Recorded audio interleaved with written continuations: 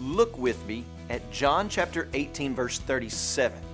Pilate says, "So you are a king?" In other words, Jesus, you're admitting that you are claiming some type of kingly power and you've got a kingly agenda? The Jews are right then, aren't they, Jesus? You do claim to be a king.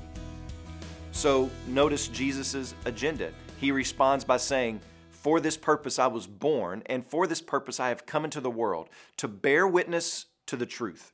Everyone who is of the truth listens to my voice." So once again, Jesus is describing the nature of his kingdom.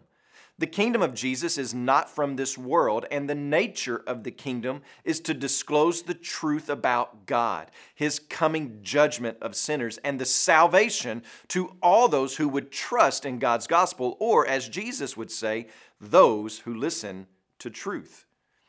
To which Pilate responds, "What is truth?" And yet, truth was the one looking Pilate in the eye.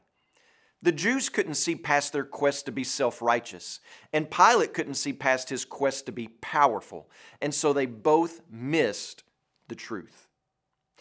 Is there something you're not willing to look past in your own life in order to see the truth of who Jesus is?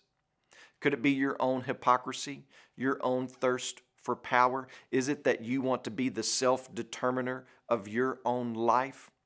If those walls stay in place, you will not see the truth of who Jesus is. If you're a believer, I want to invite you to pray today, and that you would pray for Sirapong Yaobang and his family, our missionaries in Thailand. And also remember the Bina Life Word broadcast that's heard throughout Nigeria and Tanzania.